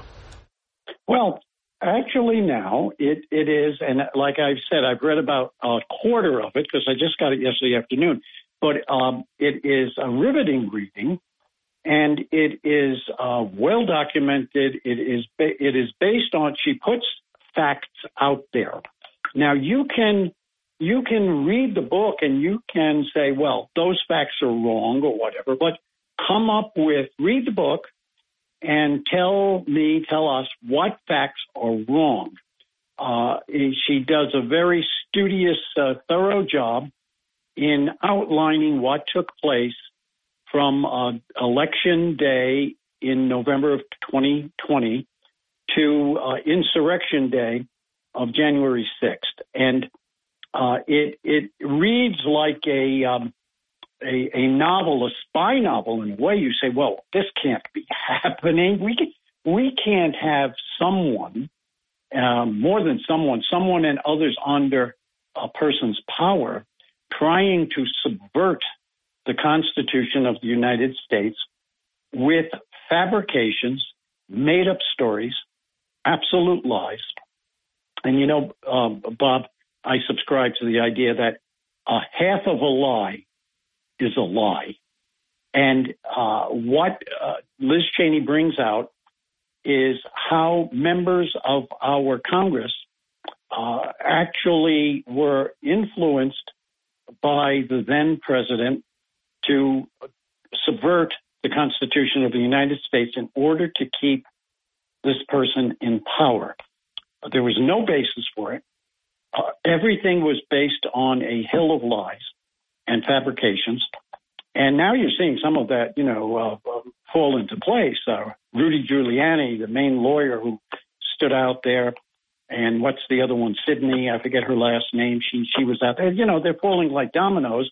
And they're not falling like dominoes because, we're against them as people. They're falling because they try to subvert our Constitution. And they did the best they can, and fortunately for America, they weren't successful. Give them credit for trying, even if we didn't support it. They tried desperately, and they failed, and now there's a price to be paid for their, I'll euphemistically call it, bad behavior. Because they behaved poorly and made bad choices, now there is a price to pay. There are consequences to things you say and do. Yes. And again, in reading the book so far, and it's almost like a day-by-day recount, no pun intended, of what happened between early November 2020 and January 6th. And you will see that the former guy, as you call him, was a scoundrel, will always be a scoundrel, out for himself, totally using his power to bring others into his orbit. And what he tried to do in terms of the Department of Defense and in terms of the states and electors in the states is it's really criminal. By the way, even though she wasn't allowed to be on Fox Cable for a long time, they finally allowed her on to the Fox Cable. And I haven't seen the give and take between Liz Cheney and Bret Baier, but based on what I've read, it really is something to behold. How a person who was once part of the Fox Cable team is now being bashed, even by a person who is viewed as, generally speaking, a straight shooter, a straight news person, who generally has a fairly good reputation among people who are reasonable. Bret Baier is still viewed as one of the stronger points on the Fox Cable channel.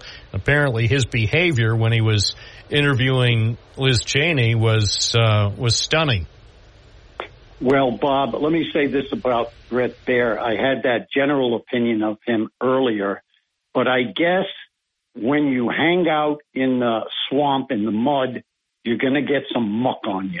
Yeah, some is bound to rub off. I would say this about Bret Baier, and again, I can't even remember who's left of the people who used to be stellar journalists. Virtually every well-known and well-respected journalist who've been part of Fox Cable for years, most of them have now abandoned that sinking Fox ship and gone on to more reputable news organizations. So I'm not sure. I mean, there was Shep Smith, a whole bunch of them. With Chris Wallace, they had a lot of people working for the Fox Cable channel who, even though they were sort of in the middle of a frothy opinion brew that starred people like Bill O'Reilly, Tucker Carlson, and Sean Hannity, even though they were surrounded by those opinionators, at least in their news reporting. Their news reporting generally seemed to be above reproach. And, one thing I'll mention, and I'll leave it at that, in terms of, I can report back on when I finish the book and see what else I draw out of it. Well, one thing, you mentioned Mark Levin, and Mark Levin is mentioned in the early pages of Liz Cheney's book, and basically he was close to a co-conspirator, at least complicit in the constitutional lies that he was putting out as a so-called constitutional expert. Now, that's interesting because all along, going back to that shocking time in January 2021, when the insurrection was staged in D.C., I did listen to some of Levin's so-called constitutional observations as carried live on this program, and I recall myself sometimes wondering whether what he was saying actually was based in constitutional law, because I had my doubts, and now you're suggesting to me that maybe my doubts at the time were well placed. Yeah, they were well placed. All I'll say is, I won't go on about that, but if you pick up Liz Cheney's book, and again, you're going to hear people, and your callers, they're going to say, yeah, Ron tells you to read Liz Cheney. Liz Cheney, she's not one of us anymore. She's a traitor. Well, ad hominem, call her what you want. Read the book and tell me where she's wrong, line by line, in a very exacting analysis. Tell me where she's wrong. Don't tell me she's a traitor. Don't tell me that she was on MSNBC. Don't give me any of that. Tell me how what she says is not factual. All right. I appreciate the recommendation. I always am looking forward to a good book to read over the holidays, so that might be it. It's 11:22. This is WNBF, the station that actually allows a local host on the air. Think about it. They're allowing a local host on the air right now at 92.1 FM and 1290 AM. By the way, if you want to participate, this host will entertain all callers at 607-772-1290. I'm Bob Joseph. You're listening to Binghamton Now on a Tuesday morning. From the Galt Auto Studios, this is WNBF News Radio AM 1290. Also available at 92.1 FM. Save in a big way at Galt Chevrolet. First is Binghamton, News Radio 1290, WNBF.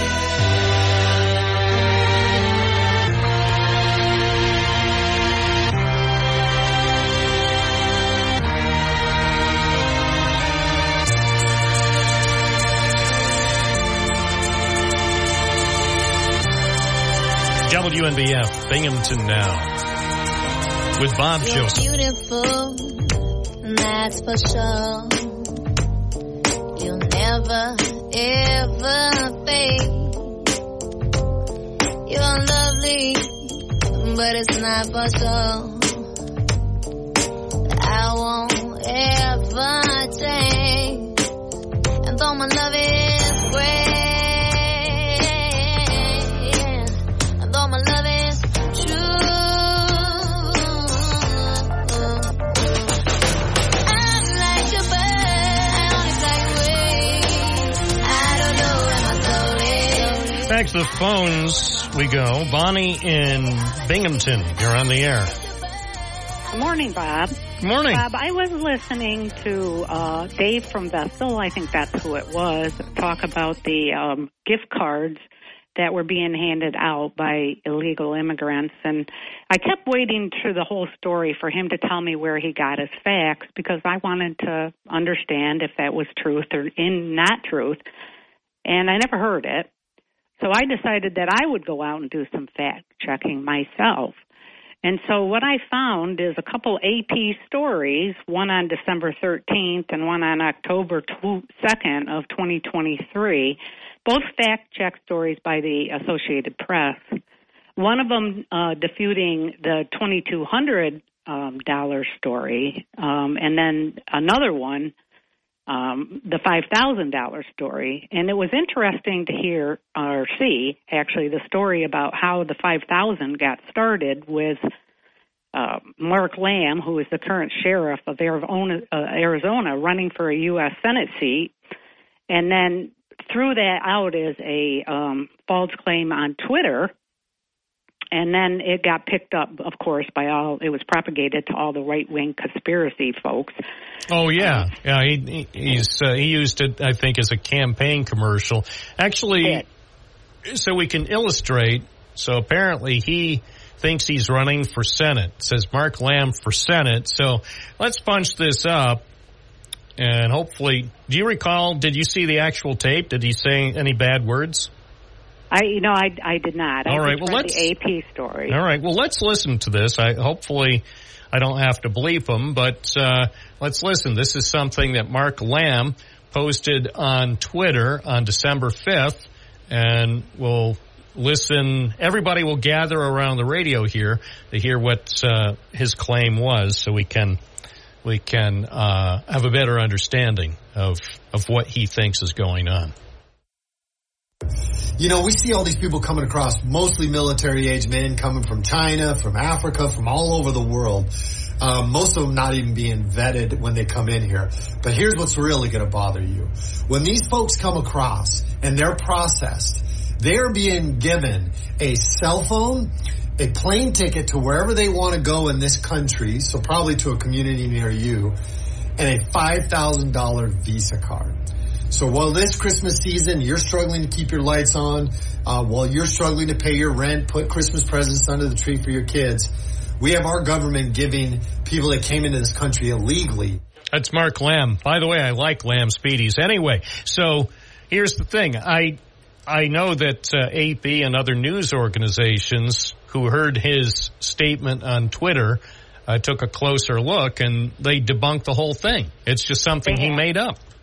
It is. And first of all, you know, if you repeat a lie enough, it becomes the truth. And so that's what's been happening from not fact-checking people's comments, right? Dave wasn't fact-checked. But I wanted to go on, too, to another story that I have. And I'm sorry, I don't have the date of it. I just happen to have the press paper itself. But Hans Swinton, he was the dean of profession for, your profession, reporters. And I don't know if you know about him, but I know that once in 1953, he was asked by the New York Press Club, they were having, a dinner for him, and he was asked to make a comment about free press.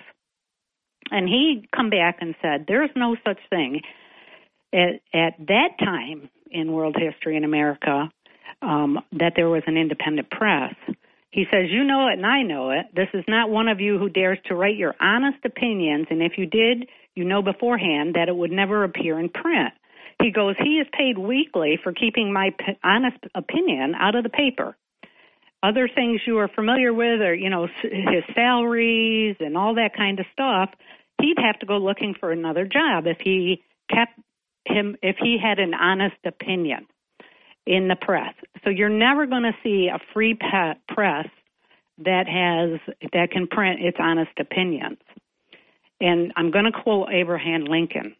He who controls public opinion controls Washington. So we repeat lies, we don't fact check, and we listen to Fox News. What do you think is happening to this world? That's why a lot of people who support him think Donald Trump is a shoo-in for election next year, because they have a plan, and they're executing their plan to get him reelected. That's the one thing that, if you notice on many programs, and Sean Hannity, to his credit, doesn't make any secret about it. It's not like he's a secret supporter of Donald Trump. He's clearly in. And so is Mark Levin, And I think Dan Bongino, all three of them, who are going to be carried live on WNBF in the 9 hours following this program, clearly they're perhaps some of the biggest supporters of Donald Trump in the world. And they make no secret about it. And that's why they'll have him on. Who knows how many times Mr. Trump will be on those programs between now and the November election. I remember shortly before, I believe, the 2020 election, Rush Limbaugh did a live interview with Donald Trump that ran, I don't know if it ran over an hour, but he went past even commercial breaks. Nobody on the planet, except for Rush Limbaugh, could have gotten away with that with what essentially was a lengthy campaign commercial for Donald Trump shortly before the election. And he never offered any kind of equal time for any other candidate, but he got away with it. And that's you'll hear other programs who support Donald Trump. They'll do all sorts of fawning interviews with him between now and next November, and you're not going to hear the same type of opportunity given to any other candidate. That's just the way it is. That's if Donald Trump does win next year, that'll be one of the reasons, because radio and TV hosts who very strongly support him will give him untold hours of free campaign time. Yes, and I'm going to go on. I want to go on and just say this. Everybody that you mentioned, all of the shows that are coming on. The usual suspects. Yes, and Donald Trump, by the way, they represent the top 1%. And who owns the media? The top 1%. That's right. There's not, as far as I know, I can't think of any media executive who is not wealthy. So, I mean, if you find a media executive who's not one of among the wasn't supposed to control it, and in most cases, not all cases, but most cases, the U.S. government doesn't control the press. We have instances where local officials, like say in places like Kansas or some other states, where local officials try to violate the principle of freedom of the press, but they don't usually get away with it in the long run. So, yeah, I appreciate your call. Freedom of the press. If you can afford to own the press. Well, how many people can afford to own the press anymore? Even the press couldn't afford to own the press. That's why they took their $50 million printing plant in Johnson City and tore it all apart and shipped all the parts that were custom crafted in Germany by a company that makes beautiful printing presses. Why, after 12 years, they took the $50 million printing plant apart and then shipped all the parts over to be recycled on Binghamton's east side, because they couldn't afford to run a press anymore. That's why Gannett doesn't have any printing operations in New York anymore. Even they,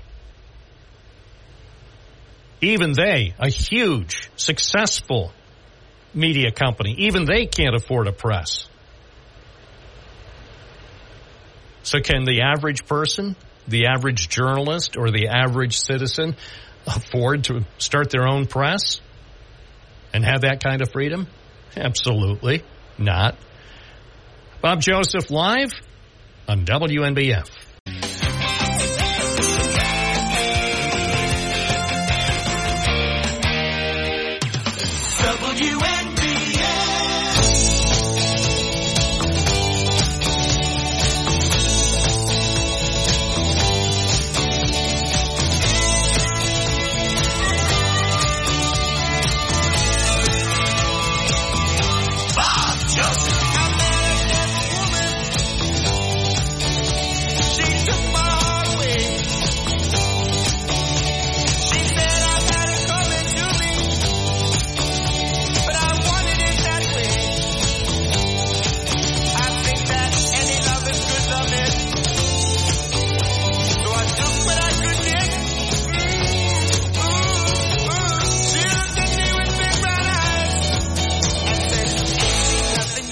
WNBF, baby. Baby. Let's go back to the phones. Hi, you're on the air. What's your first name? Where are you calling from? This is Carol from JC, who has laryngitis. Morning. And people are probably saying, thank God, because she talks too much. I am calling because I'm sort of miffed at the individual that called and said about the Catholic Church, excuse me, welcome to the 21st century. Do you know why Jesus hung out with the tax collectors and the prostitutes and all those other people? Do you know? The other people didn't have to be saved. He hung out with people that he was trying to save. Do you understand? And this business about the Pope, you know, he's not saying you can get married. Of course, I know that. I'm just repeating so people won't think that I don't know that it doesn't refer to marriage. You can be a homosexual and still go to church as long as you're not partaking in your sexual activity. And that goes for all unmarried people as well. Okay, and we of course, we have confession. I don't want to get into, you know, the bare bones of homosexuality, but these people that called in and made comments, I just wonder if they're Roman Catholics. Like, I'm a cradle Catholic and proud of it. All right. So, well, I would say if we could get His Holiness on the program, I would ask him to tell us about the statement he put out Monday so we could get a better appreciation for what Pope Francis... There's nothing to appreciate. There's nothing to appreciate. Well, I think there's a lot to appreciate. That's why if he calls in tomorrow, I would ask him to tell me a little bit about the statement he released on Monday, and also to give us a preview of some additional statements that might be released in 2024. And I might add, whatever was a sin in 1 AD or 500 BC or prehistoric times is still a sin. There's no changes in the Roman Catholic belief and faith. All those things that were sins back then in the time of Jesus are a sin today. The Catholic Church is not condoning marriage between two men and two women. They're just giving you a blessing. Because I remember in Pope Francis, in his early stages of being a pope, I think he just made... I'm sorry, my throat. I have to, catch my breath for a second because it hurts to talk. Anyway, he was not condoning, again, I'm going to repeat, in his early stages of being a pope, he was not condoning homosexuality. He was just saying, to give them a blessing. I mean, is that so hard to understand or grasp? Because you're saying you'd like to ask him a question. What are you going to ask him?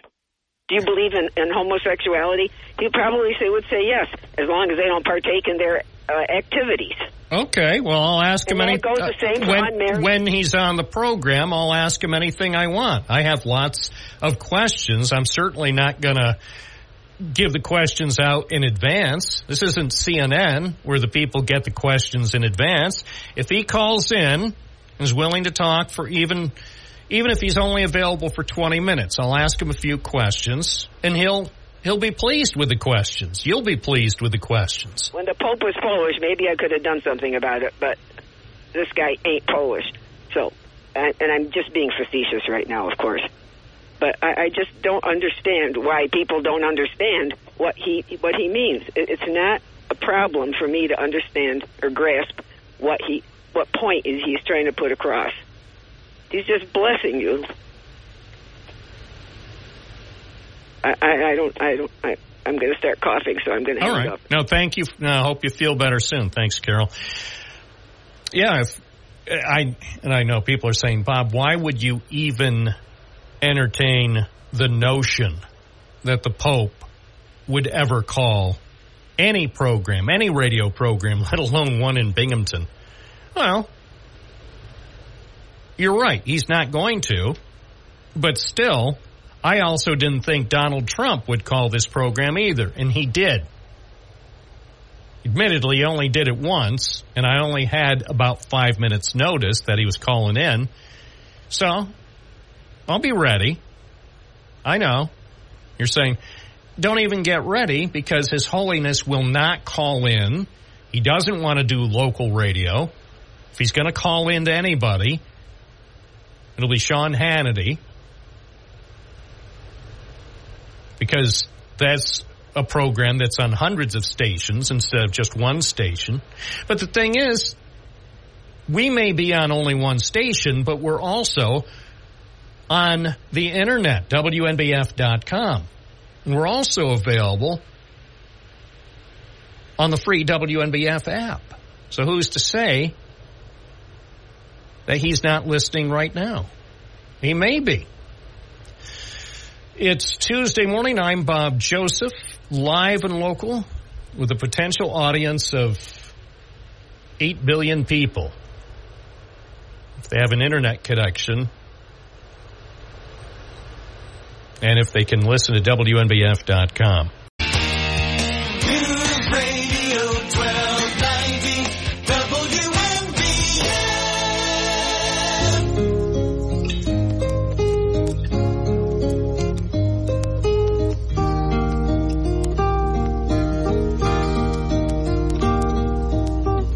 She would never say where she came from. Yesterday don't matter, 'cause it's gone.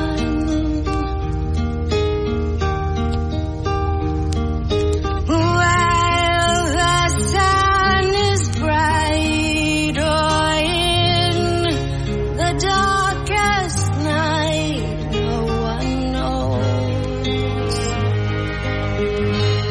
She comes and then she goes. Binghamton now, Bob Joseph on WNBF.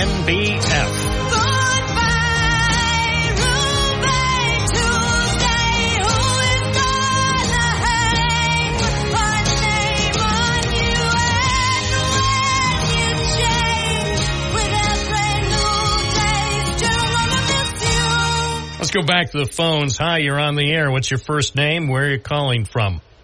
Yeah, hi, this is Bill from Englewood, Colorado today. Hey, good morning. How are things in Englewood? Bright and sunny. I love it. I love Colorado. It's great. It's about 55 out here, slight breeze, beautiful day.